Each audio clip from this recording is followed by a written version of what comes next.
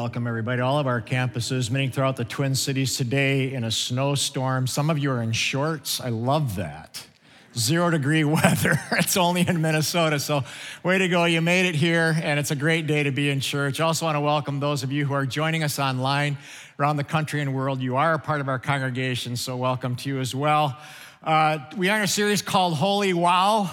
But before we begin my talk here, just a brief talk, I just have to get something off my chest. I just do.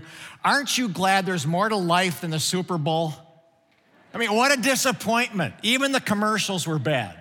Everything about this weekend was bad as far as football goes. In fact, here's what happens when your biggest wow in life is football and your team loses. This is what happens when that's all you got going is football and your team goes down the drain. A couple more here. This is the Steelers. I'm a Steelers fan a little bit in my past. Chicago Bears. Remember the double bonk?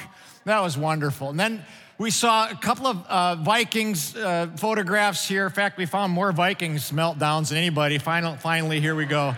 I mean, that's just the way it is. If that's all you got going is football, good luck. But last weekend in our church, this was incredible. Last weekend, 431 more people put their trust in Christ and started on the path of following Jesus. Over 300 adults prayed a prayer to receive Jesus Christ last weekend. That is a wow. To me, that is the biggest wow on the planet. And today, several hundred of you, go ahead and applaud that. Love that. And today, several hundred of you are going to be baptized, and that wows me every single time. So proud of those of you who've signed up, and others of you are going to join in, I'm sure of it. Today is the day many of you are going to bury the old life of sin and start a new life of purpose and freedom. Today is the Super Bowl for you. So glad. It's not surprising that water has deep spiritual meaning throughout the Bible. In fact, David the psalmist wrote this: "Wash away all my iniquity, God, and cleanse me. Cleanse me from my sin." Paul wrote these words: "Once you, we, me included, were sinners, but now you've been washed and sanctified in the name of Jesus." And then John wrote these words, very end of the Bible: "Let the thirsty ones come and drink the water of life." Jesus was called the living water that never runs dry. Water is essential for our life. We can live 70 days without food. Some of you thought, wow, I thought it was just 7 minutes. No, 70 days. You can live 70 days without food, but only 14 days without water. Water sustains us, which is why the Bible uses it as a spiritual symbol that we can be washed and cleansed from our sin. And that's going to happen across all of our campuses today in a big way.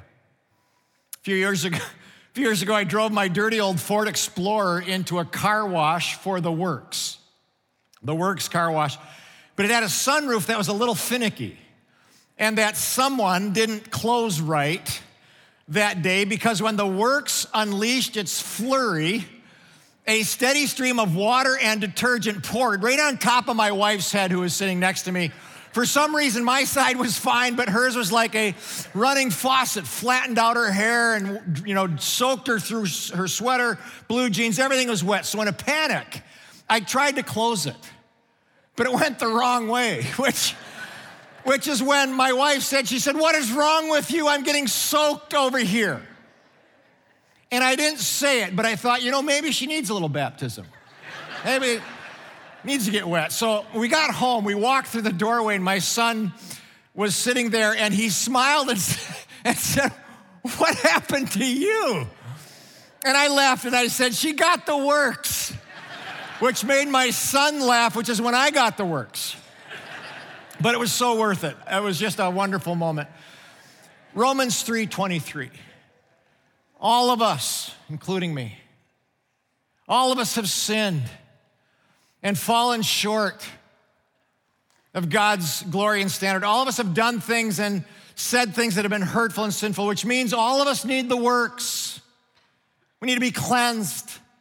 But today I want to talk to you about actual baptism. I especially want to talk to those of you who've accepted Christ into your life as your Savior.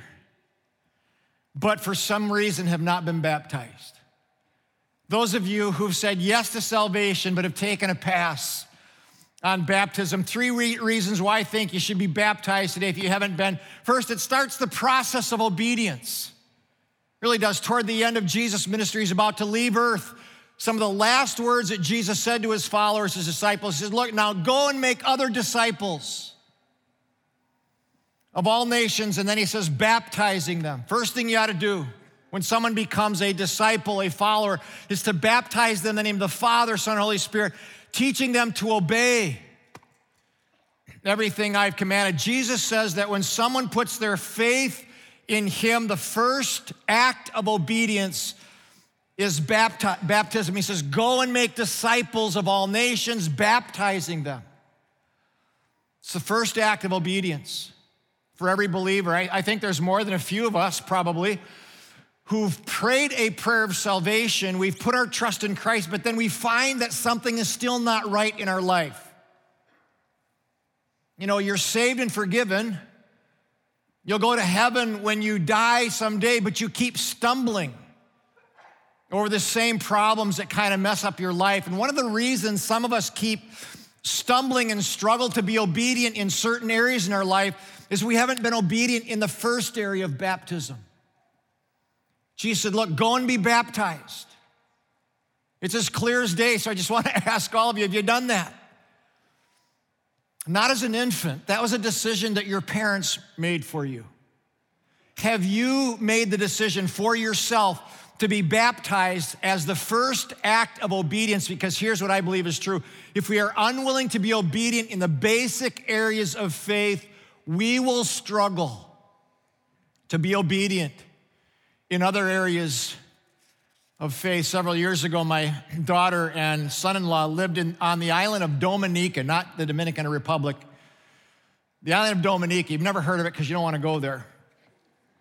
It's kind of a tough place, a dirty place, very dangerous place, actually. And several days during the week, Meg would call home. And oftentimes she would be crying, just homesick, really hard 2 years. So she called one day and I said, Meg, how's Nellie doing? And she said, oh, he's fine.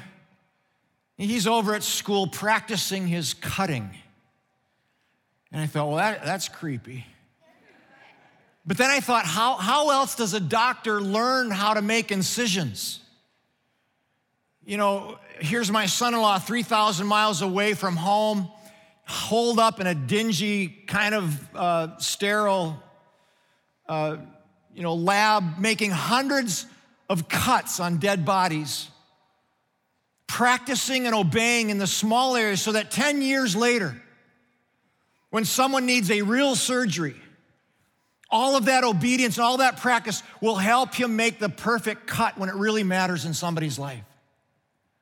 You know, sometimes people will come up for prayer with a history of poor choices. And you can tell they're just hurting and they're desperate for a quick fix. And what we try to lovingly say to them is, look, it took a long time for you to get into this difficult place in life.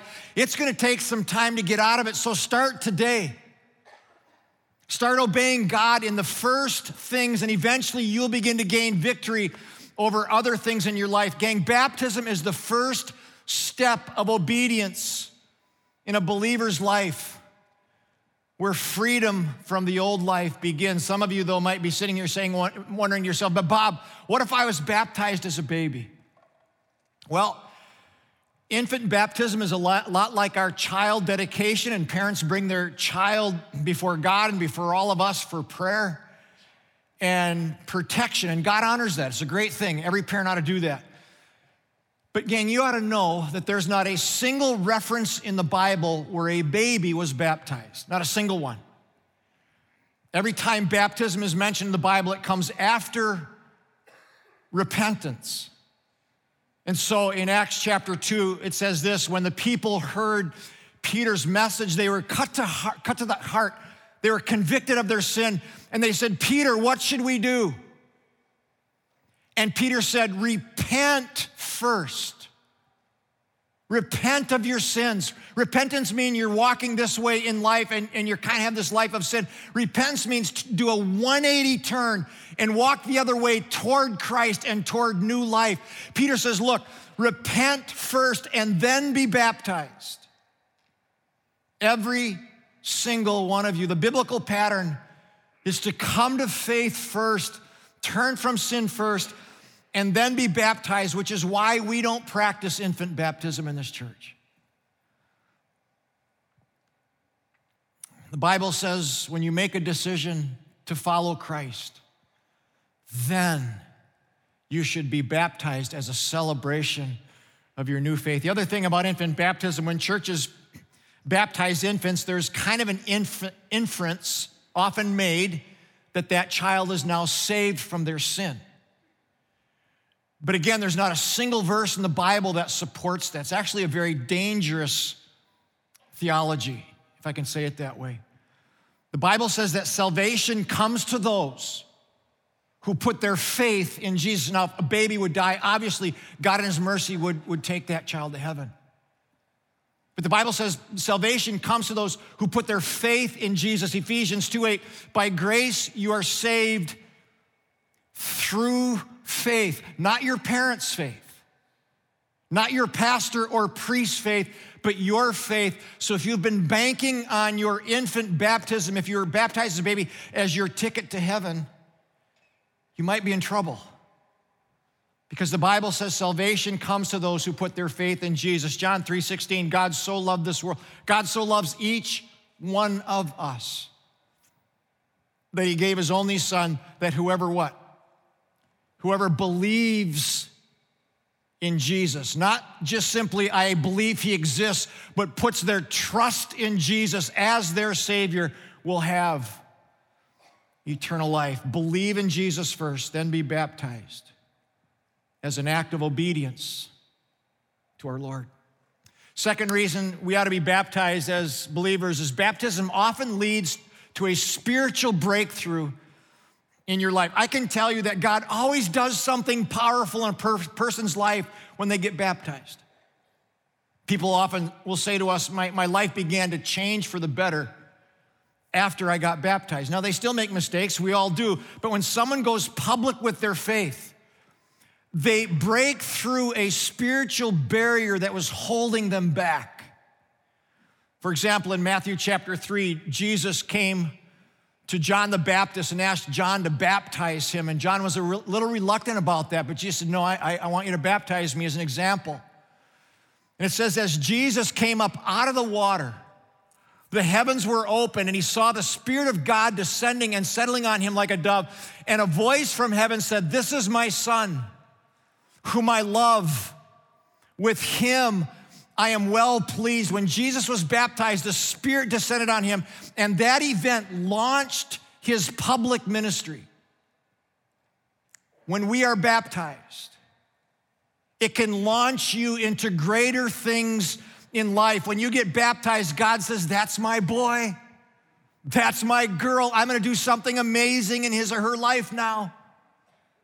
So if your life seems stalled out and spiritually stuck, baptism can be your breakthrough, because God, I'm telling you, always honors those who take a public stand for their faith.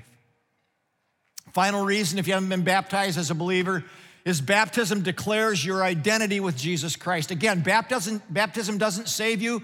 Faith in Jesus saves, but baptism is a declaration that your number one identity is that you're a Christian, that you're a follower of Jesus, and you don't care who's watching, because you are putting a stake in the ground, saying to your family and friends and whoever else that your main identity is not that you're a business person, not that you're an athlete, not that you're a student, not even that you're a pastor, but that your main identity is that you are a follower of Christ. First and foremost, that's who you are. By the way, the Greek word baptism is baptizo, and it means to immerse, to submerge. And the symbolism is very powerful, the symbolism. When we go down into the water, it's a symbol that we are burying our old life of sin. And when we rise up, it's like Jesus rising from the dead into a new life. Romans 6 says it this way. He says, don't you know that all of us who are baptized into Christ Jesus were baptized into his death, for our old life has died and was buried with Christ by baptism. Love this. But just as Christ was raised from the dead, we also can live new lives. When we get baptized, we identify ourselves with Jesus, who when he died, put sin to death and buried it in a watery grave. The verse goes on to say, so that sin might, I love this, sin might lose its power in our lives. Anybody struggling with some sort of addiction, some sort of sin or painful memory or painful past, and it just haunts you, and it's got a grip on your soul and on your spirit, creating anxiety and fear. This verse says, look, so that sin might lose its power in your life. You can be free of that today. Bury the old life of sin. Be raised into new life. One of the questions, though, sometimes people ask is, but Bob, can't I get into heaven without being baptized? And the answer is yes. You can get into heaven without being baptized because you're saved by faith. But I have a concern about that question. Essentially, what that question is kind of saying is, look, Jesus, I understand you paid for my sins on a cross. I understand you endured a brutal death and public humiliation to buy my freedom from sin. You've given me the assurance of eternal life in heaven when I die. So, Jesus, I will take your sacrifice as my pass to heaven. But when it comes to the very first thing you ask me to do as your follower, to obey you in baptism, I think I'll pass. I don't think any of us want to stand before Jesus Christ one day, and we all will, and say to him, man, thanks for saving me. But when it came to obeying you, I just didn't want to do it. For others, you're willing to take this step, but the conversation goes something like this. My parents wouldn't approve. My grandparents wouldn't understand, and I get that. Some of you come out of Catholic backgrounds or Lutheran or Presbyterian or whatever else, whatever, and that's great. And I get it. You want to be sensitive to your family's wishes, there's a place for that, but I want you to see what Jesus said in Matthew chapter 10. If anyone acknowledges me publicly here on earth, I will openly acknowledge that person before my Father in heaven. What a glorious thing. But he says, if anyone is ashamed of me or denies me here on earth, I will deny that person before my Father in heaven. Gang, it means that you and I have to decide whose approval we want. Do we want God's approval, or are we living for the approval of other people? Who ultimately are you going to trust? Are you going to follow and be devoted to? Because baptism is about your obedience.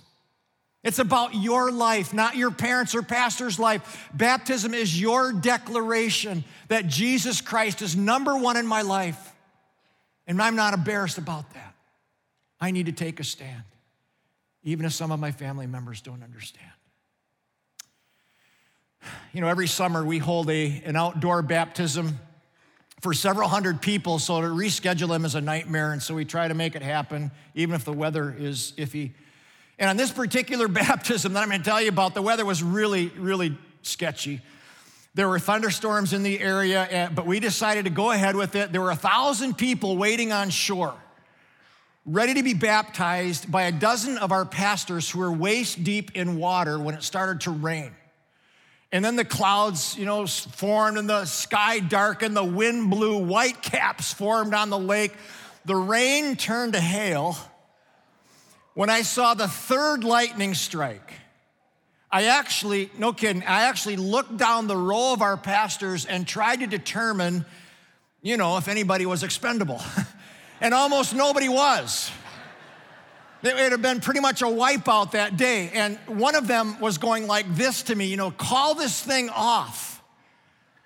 But I looked at the people standing on the shore, getting pelted by hail. They were shivering, lightning bolts, and they wanted to be baptized, every single one of them. So I thought to myself, if these people are willing to risk their lives, I'm willing to risk a few of our pastors' lives. I just am. So one after another, through the hail and lightning, those people risked everything to be baptized that day. All we're asking some of you to do is step into a hot tub. I mean, you can do this. If you are a believer in Christ, declare that once and for all, that Jesus is Lord. Get a new start, bury the old life, rise up to a new life and a new beginning. This is your day.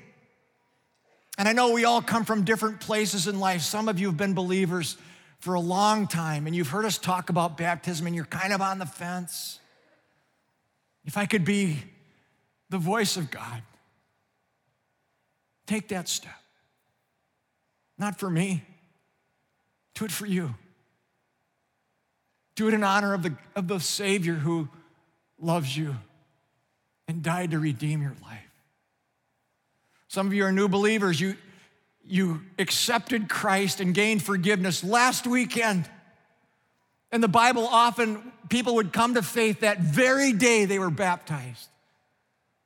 And so if you prayed that prayer last week or just recently, I just urge you to take that step. But before we get started with our baptism time, I want you to hear Kimberly's story. Just let this touch your heart. See what God has for you. Dear Mom, I can't shut my eyes tight enough. I can't stop the tears from falling down my face. I call out and no one will listen. The drunk driving, all the lies, the times you pass out, the slurred words, the things you forget. You're going to have to choose what is more important to you, the alcohol or me. If you won't see how you're hurting yourself, I want you to see how you're hurting me. The day the tears stop falling and the pain goes away will be the day where this problem is gone, or the day when I've given up. Please, I'm begging you, let it be the day the problem is gone. With so much love and hope for the future, your daughter, Kimberly. August 30th, 2009.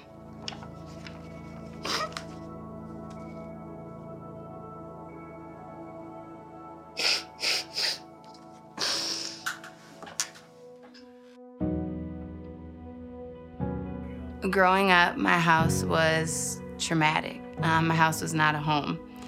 My house was hell. My parents were divorced when I was 2, and I lived in the house with my mom and my older brother. My mom had an addiction issue with alcohol my entire childhood, and as a young kid, it was consuming. It really took everything out of me. I was sad and I was mad, and I exhausted myself with those emotions day in and day out. My mom's addiction blocked me from having a relationship with God, period, except for at the lowest moments where I was so desperate that I just needed to look up to a God that I guess I didn't believe in and just pray and say, help her, and I will literally do anything. The older I got, the more I realized this was never gonna get better. And I never said never, but I was at, a 0.0001% chance that this would ever turn around. So I go to college. I was 17 years old, and she sat my brother and I down, and she told us that she was going to get sober. She got invited to a new church, and that's when she started attending Eagle Brook and the Quest 180 recovery program. I was invited to her medallion night to celebrate 6 months of sobriety, and was able to give her her 6-month medallion. And it was 3 days before my 18th birthday, and it was the ultimate gift I've ever been given. My mom becoming sober could not be explained by anything except for something bigger and greater. There was no way that I could stand there and say that that was her, that that was me. It had to have been something else. There was no way that I could stand there in that moment and deny that there was somebody watching over. So that, I think,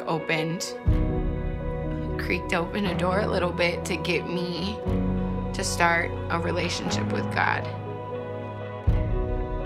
So my mom was continuing on in her sobriety and doing really well and going to church, and I still had a whole bunch of problems, and it turns out that her sobriety was not the only thing standing in my way of living a great life.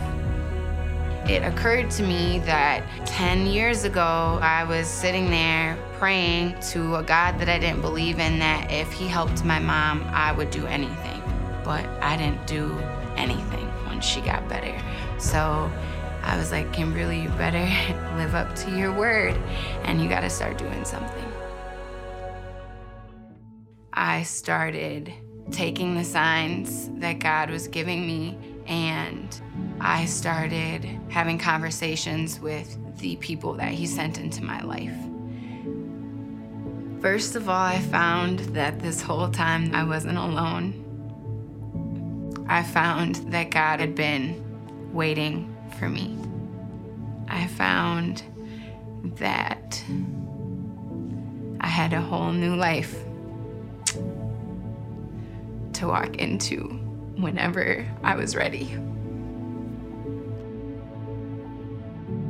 So last February, I sat in the indoor baptism service, and I'd actually walked in expecting a normal service, and when I saw it was a baptism service, I was a little taken aback, like, oh, I was ready for a great message, but I guess I'll watch people get baptized. I didn't know what I was in for, but I was like, hopefully it doesn't go too long.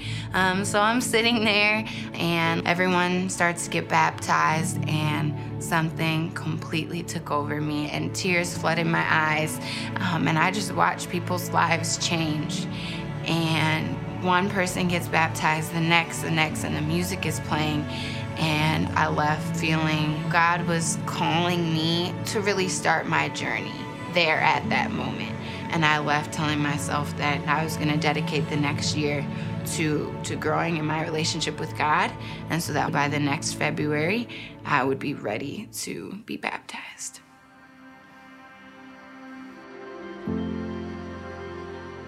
In the past year, God has helped me to walk with purpose and faith. He's shown up through my friends and my family. He's shown up every service at church, and one service in particular in September where I accepted him fully in my heart. And since then, I think he's just been preparing me for this day. A day I've been looking forward to and been so excited about. I've waited for a lot of things for other people. So I feel like this one is like for me.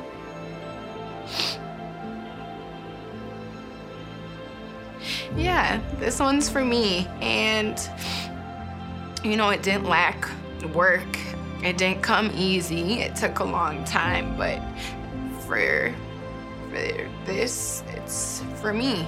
So that's been super exciting and super meaningful. I think for The beginning portion of my life, it was like dragging on, and I thought it would never end. And now I'm so excited to have this relationship forever and get to know him more and to continue to unpack what he has in store for me here. I feel like I've been chosen to be on this journey with him. And I have the whole rest of my life to see how it's gonna play out with him like by my side. I just think that's awesome.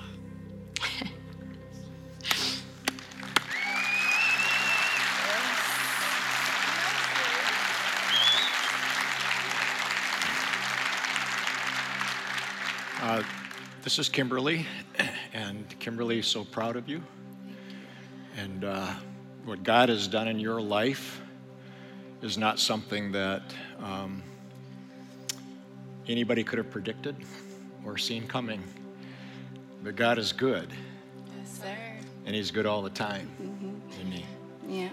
Who's standing here next to you?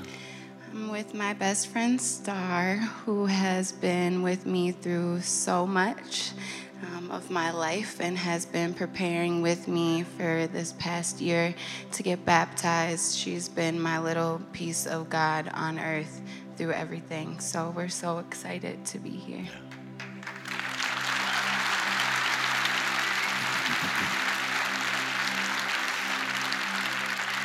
So this is your day, Kimberly and Star, and I'm glad that God brought you together as friends, and now you get to be baptized together as his children and as friends, hopefully forever. But have you both received Jesus Christ as your Lord and Savior?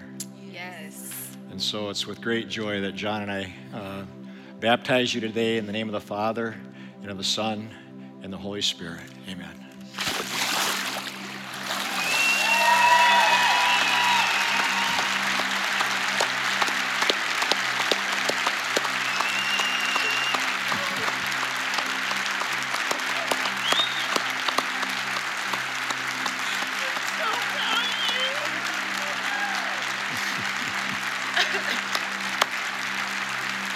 Hey. Thank you so much. Great day for both of you. God bless you guys. Yeah.